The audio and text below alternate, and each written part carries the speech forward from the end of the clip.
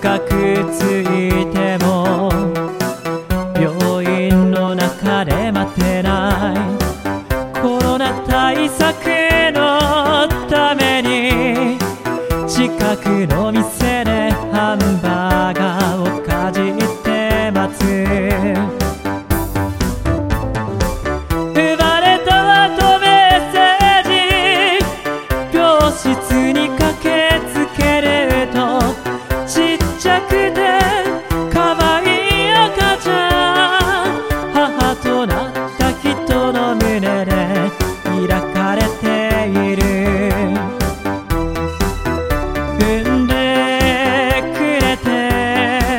ありがとう、生まれてきてくれてありがとう。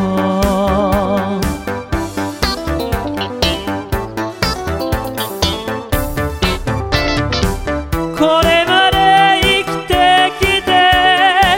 一番嬉しいかもしれない、赤ちゃんが大人になるまで生きて働き続けると強く願うよ。生まれてきてくれてありがとう、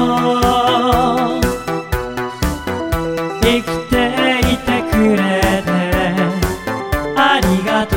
う。